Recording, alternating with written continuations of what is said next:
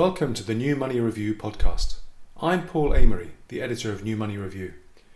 My guest on this episode is Chris Thomas, an entrepreneur in the rapidly developing world of cryptocurrencies, crypto assets and blockchain. Chris has a background in traditional finance. He used to be a derivatives trader at several major banks during the 2000s. More recently, he headed up the innovation unit in Europe at Fidelity, a large asset manager. It can be very difficult to separate the hype from the reality when it comes to digital assets, Bitcoin, cryptocurrencies, blockchain and so on. So I've invited Chris to share his thoughts on how quickly the financial system is being transformed by these new technologies and whether there are any particular projects we should be paying attention to as the area develops. Chris, welcome to the New Money Review podcast. Please tell listeners a bit about your background and how you've got into the cryptocurrency and blockchain space. Pleasure being here, Paul. Thank you for the invite. First of all, I came through the investment banking, sales and trading area a long time ago. I was involved in fixed income and FX markets. I then left them around 10 years ago to move into entrepreneurship, focusing on building some e-commerce platforms quite successfully, and also some business development, some strategy for other people. But I felt I needed a slightly different change of course again, and I went to the US to the number one business school in the world for entrepreneurship, Babson College. Out of that, I did a couple of internships as a peer-to-peer lender and with one of the UK banks in the innovation team. And from that, I then ended up running the European innovation at Fidelity Investments. That got me really excited about what was happening, obviously not just in the fintech, but in the blockchain space as well, more so on the crypto markets, given my financial background, the sales and trading background. So I really got involved in the crypto markets. Let me ask you about that, Chris, because it's always interested me, the contrast between the traditional financial system, and you worked in the heart of it at an investment bank dealing in foreign exchange and interest rate derivatives, and the crypto markets, where it's one. You're in one market, you're competing over maybe a basis point in profit over particular trades, whereas in crypto, it's been the kind of the Wild West, at least at the outset of the market, with price quotations varying wildly from one exchange to the next. How do you compare and contrast the two markets? Yeah, so it's interesting. I joined the investment banking scene in the very early 2000s. So I just missed out on the excitement and the aggression of the trading floors, the shouting at each other across the pit. And I think that was probably how you could even describe the crypto markets just now. There's lots of small arbitrage opportunities. Well, they're not really arbitrages how we would define them, but there's opportunities to make money in a very small way, as the locals were able to do so 20 years ago, that are too small, frankly, for institutions. But then automation came in, and these locals could not adapt, and the banks were able to start trading in larger size off the bat.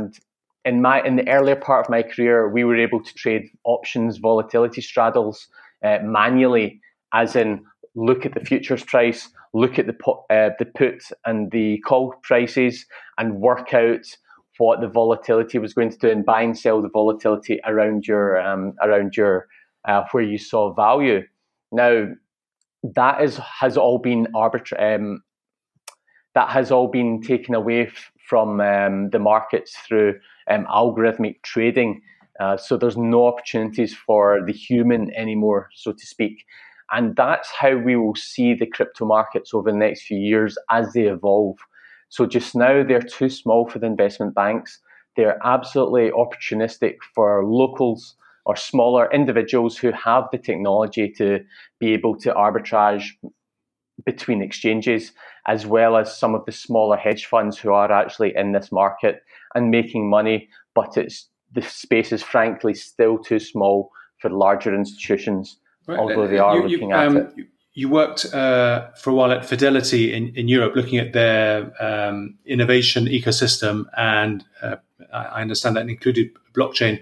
Fidelity is one of the few asset managers or large financial institutions that has publicly committed itself to involvement in cryptocurrencies, crypto assets, and has been is regarded as one of the leaders in that area. What did you see from your role there? What prompted that firm to get involved, and do you think they're a trendsetter for other institutions in this area? Absolutely, yes. So what prompted them to get involved is quite simple.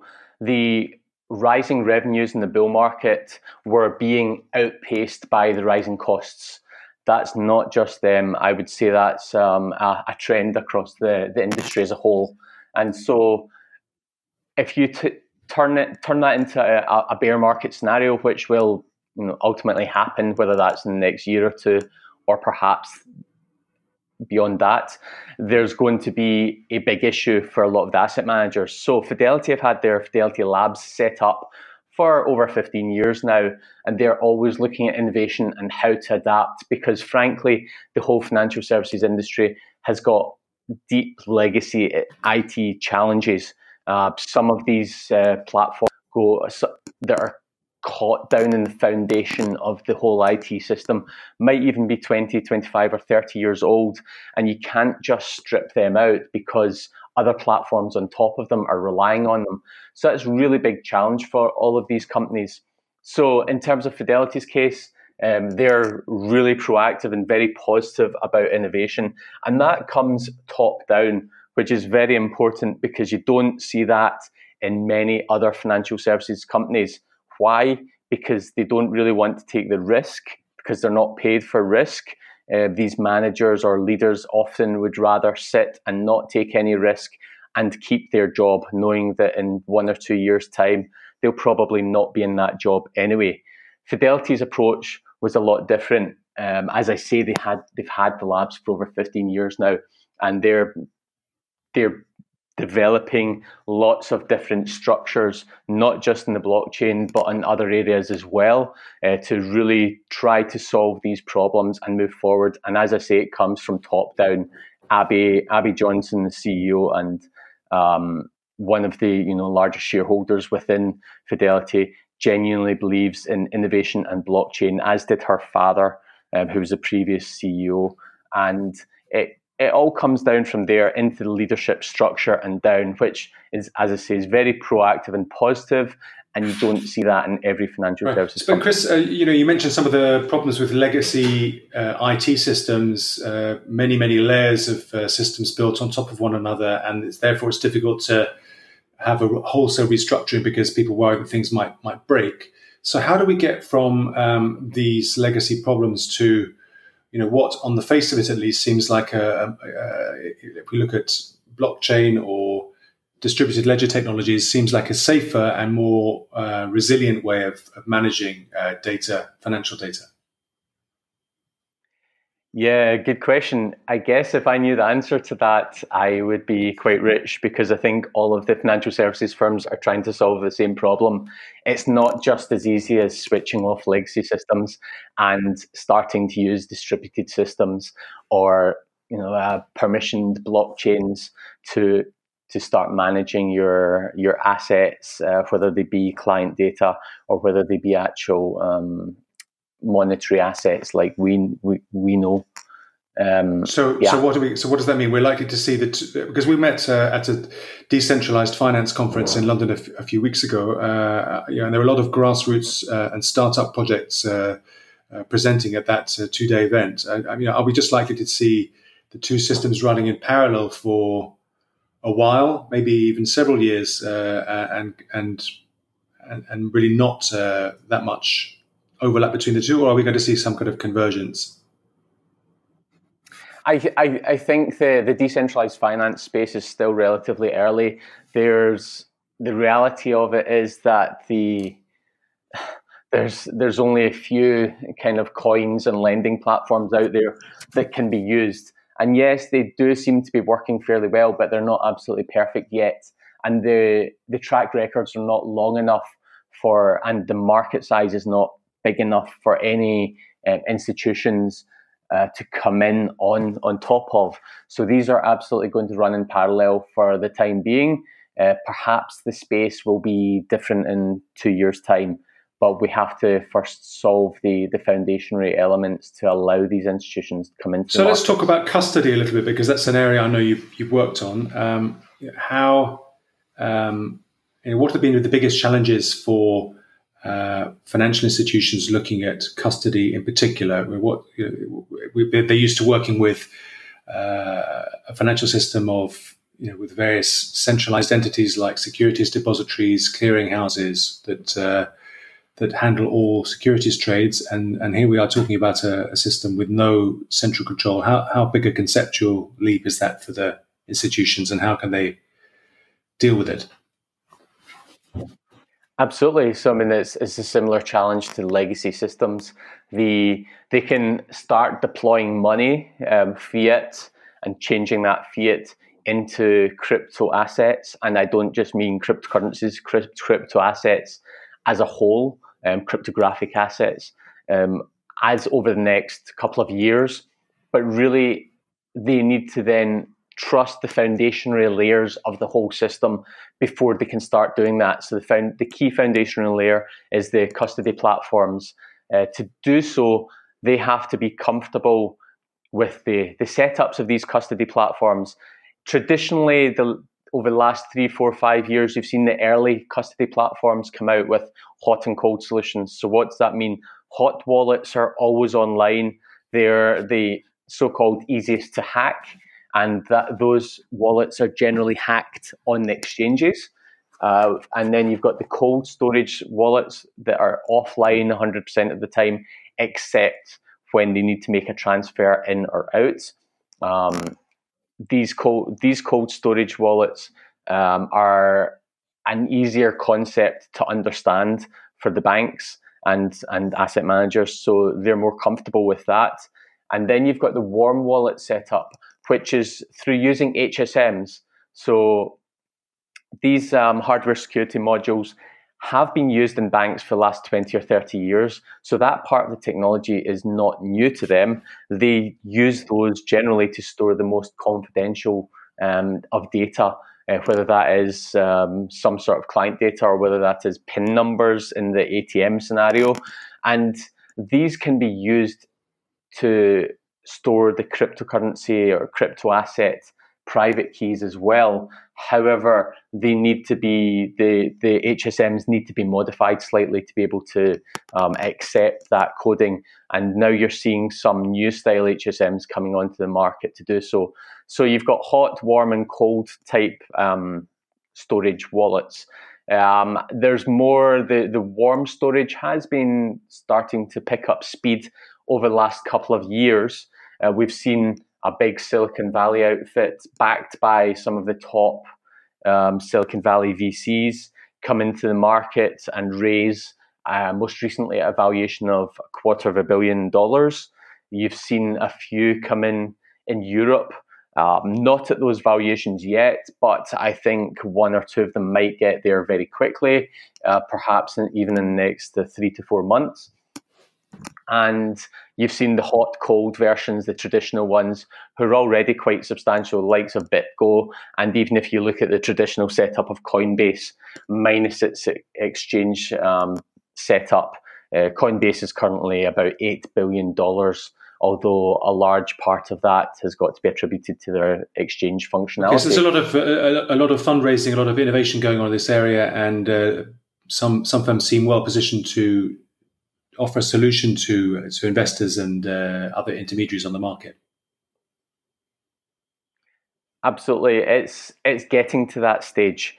Some of them are handling VC money at the moment. For example, Coinbase has about 8, perhaps even $10 billion of AUM, of which certainly 2.3 or 2.8 billion comes from one of the largest crypto VCs called Grayscale Capital. So you've got to assume on that basis there's probably about $25 billion of institutional money in the markets at the moment.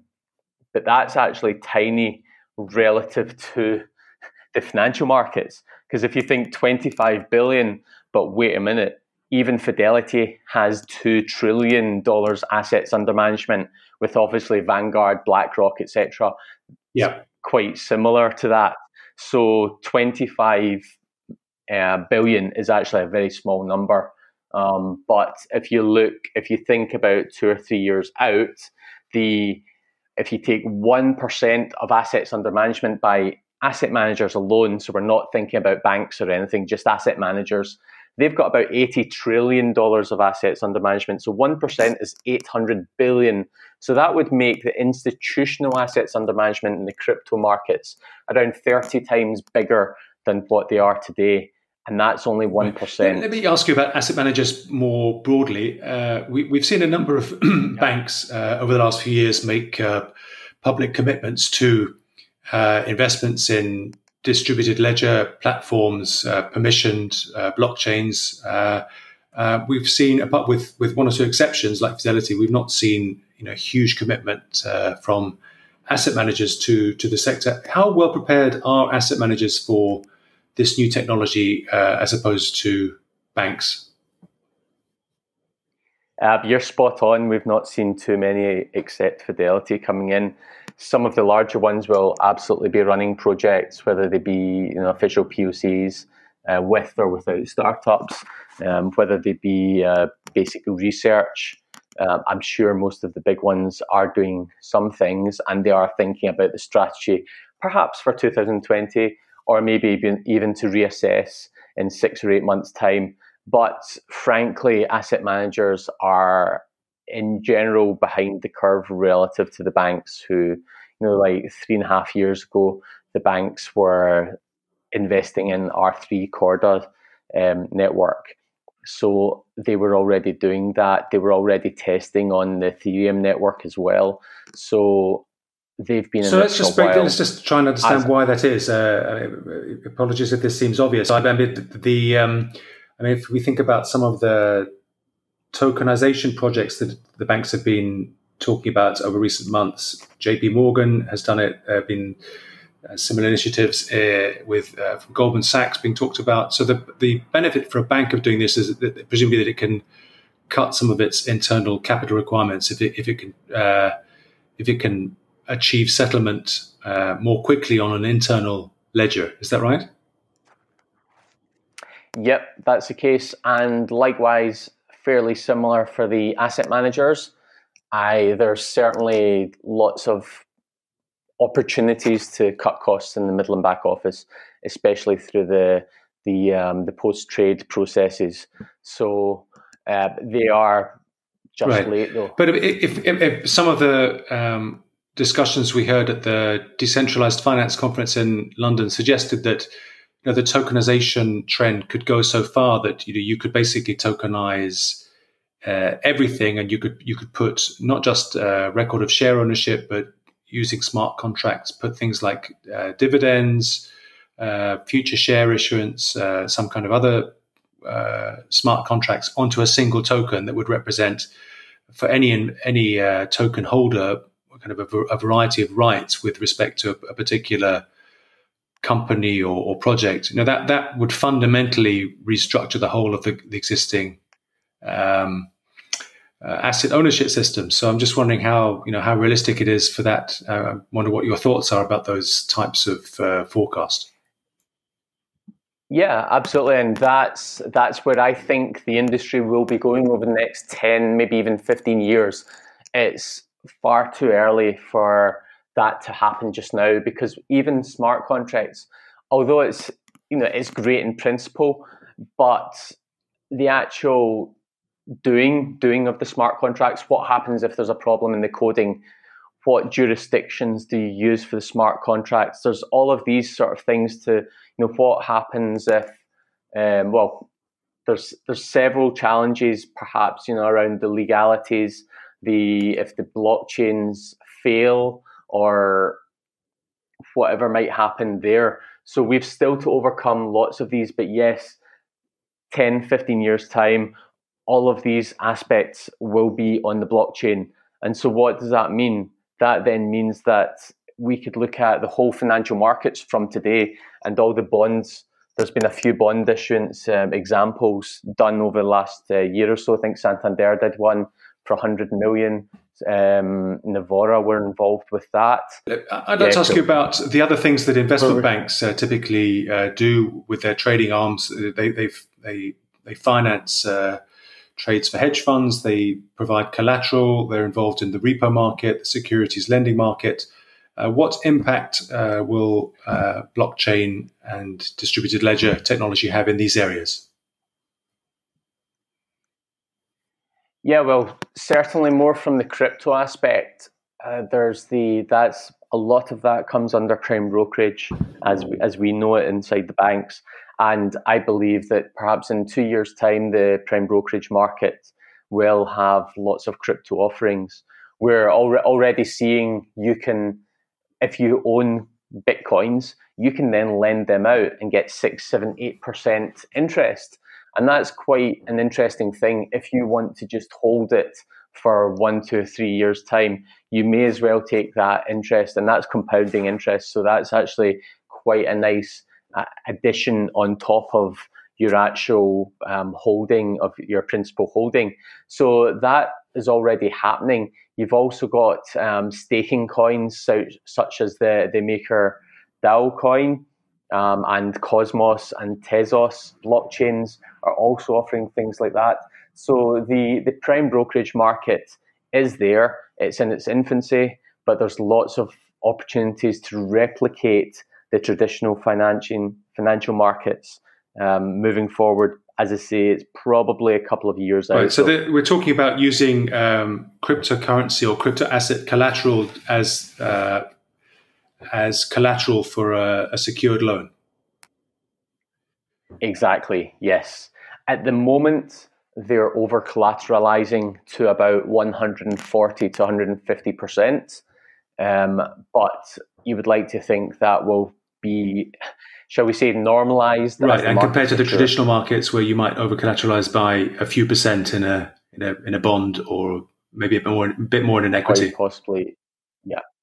Exactly, and the interest rates on these secured loans, how do they compare? You mentioned you could earn 8% on your Bitcoin if you stake it, but yeah.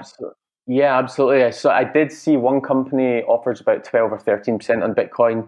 I don't know too much about them, but in general, 6, 7, 8% with pretty well-structured Bitcoin lending companies such as Bitbond, BlockFi, Compound. These companies, they're all backed by good VCs. They've been in the market a long time, and they're trustworthy companies. So yeah, absolutely. And then you look at the likes of the Cosmos coin token, which is around 12, 13%, and the Tezos one, which is around 7%. So there's obviously pros and cons to using all of these, which you've got to dig in deep to understand before making the investment or understanding the opportunity. Right, but how can we compare more broadly this crypto asset lending market with the traditional securities loan market? I understand that in the traditional repo and securities lending market, it's quite normal to have one type of collateral at one point in the day. You can substitute something else later. I mean, as long as it's secured, then people don't seem to worry too much. Is that something you can also do in cryptocurrency, or is it maybe more? Are the assets more locked down given the nature of the instrument? In general, it's locked down. Remember, we're very, very early stages at the moment. It's very vanilla, the way they're structuring these. However, 6, 12 months time, perhaps that will come in, or perhaps there's the opportunity to structure something like that and take some, extra edge out of some of the people trades. I've heard or spoken to in the past are worried that if you start introducing these layers of lending or leverage on top of crypto assets, it's going to introduce similar risks to those seen in the traditional financial system, where collateral can be repledged to different users. You can create layers of collateral lending. What do you think about that argument?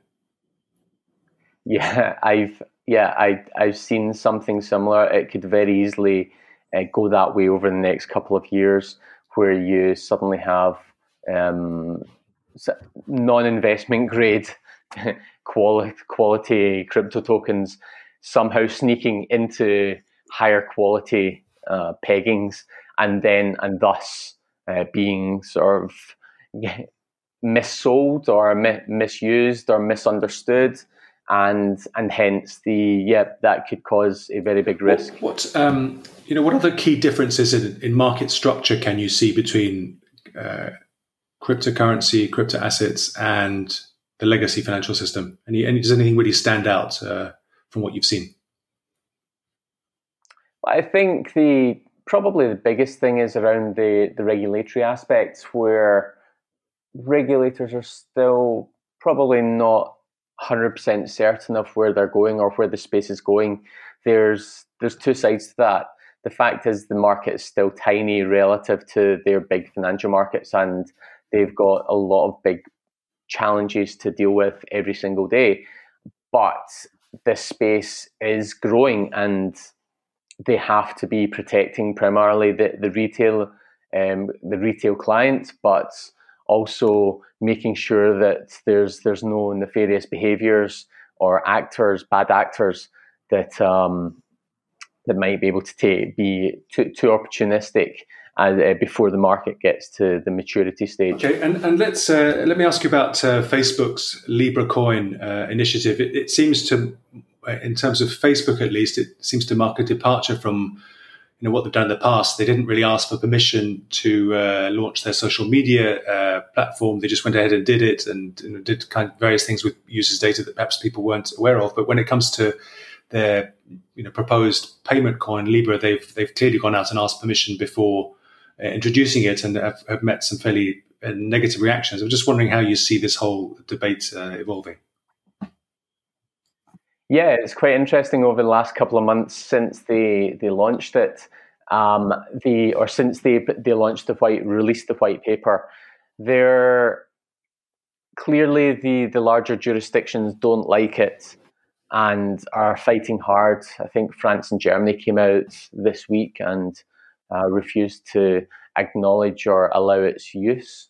The longer term, I think products like this are fantastic for Asia and the emerging markets. Why? Because it can massively disrupt the likes of Western Union. And if Facebook take 1% or 2% commission on sending pesos back to the Philippines or something similar to that, that's significantly better than paying the 10 or 12 or more percent that a Filipino would have to pay through Western Union. So from that use case, I think it's fantastic. The worry is that, yes, it's another way for them to collect lots of data and to really position themselves as the global superpower, because this does then give them access to banking or banking type technologies without actually having a sort of official banking licenses, certainly in the US or anywhere. So there's pros and cons. There's the AML KYC. Yes, they can do quite innovative things with that by understanding everyone's Facebook posts previously to understand, is this genuinely the person? What are their behaviors like? Do they seem like a real person off the back of those behaviors, given they probably will have several thousand data points within each person's Facebook post? It allows the unbanked into some sort of banking environment. As I say, the payments, the emerging market payments, fantastic. But then there's the other side, is that the privacy aspects and the fact they're collecting data that we still don't fully know about. And actually, the quality of their white paper isn't that high. It's very surprising given the fact that Facebook's such a huge company that they haven't written it to a more detailed spec, and they haven't bothered rewriting it a lot to make it really interesting. It was so widely leaked. The report of their coin was so widely leaked that they had to bring something out, I suppose. Perhaps, yes. Perhaps. I mean, certainly I do remember 6 to 8 weeks before that, the rumors were coming out that Facebook were launching a coin. The interesting thing someone made to me 6 to 8 weeks ago as well was that, is Facebook using this as a deflection? Are they actually looking to do something else in the cryptosphere, and they are just using this to test the water, test the reactions of not only central banks but the community as a whole, before releasing something else? That would be an interesting one. I don't know. Yeah. Chris, we work in and talk and write about an area of the financial world or area of technology that is full of many different actors, many startups, a lot of jargon. Unfortunately, it can be very confusing for all of us to follow. If you had to pick sort of 2 or 3 key projects or events on the horizon that we should all be looking out for over the next year, what would they be? Well, good question. Certainly, as I mentioned earlier, the move towards the prime brokerage and what is happening with their MakerDAO, the tokens just now, I think projecting that a year forward to understand the opportunities. If you also think about the Bitcoin halvening, which will happen in May next year, we obviously don't know the date, but sometime in May next year, that will also probably create a run up in prices of Bitcoin. Off the back of that may well open up arbitrage opportunities between the exchanges again. Towards the peak of the 2017 bubble, the Korean markets were trading about 1,000 Bitcoins higher, $1,000 per Bitcoin higher than the European and US markets. So there might well be opportunities around that as well to look out for. Well, thank you very much for taking the time to share your thoughts. It's been a pleasure having you. Thanks, You're welcome. Chris. Thank you.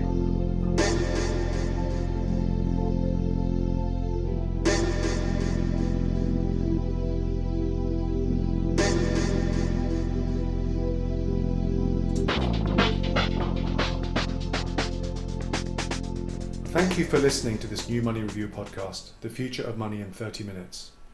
You can support New Money Review by visiting patreon.com, patreon.com/New Money Review, and becoming a patron of the site.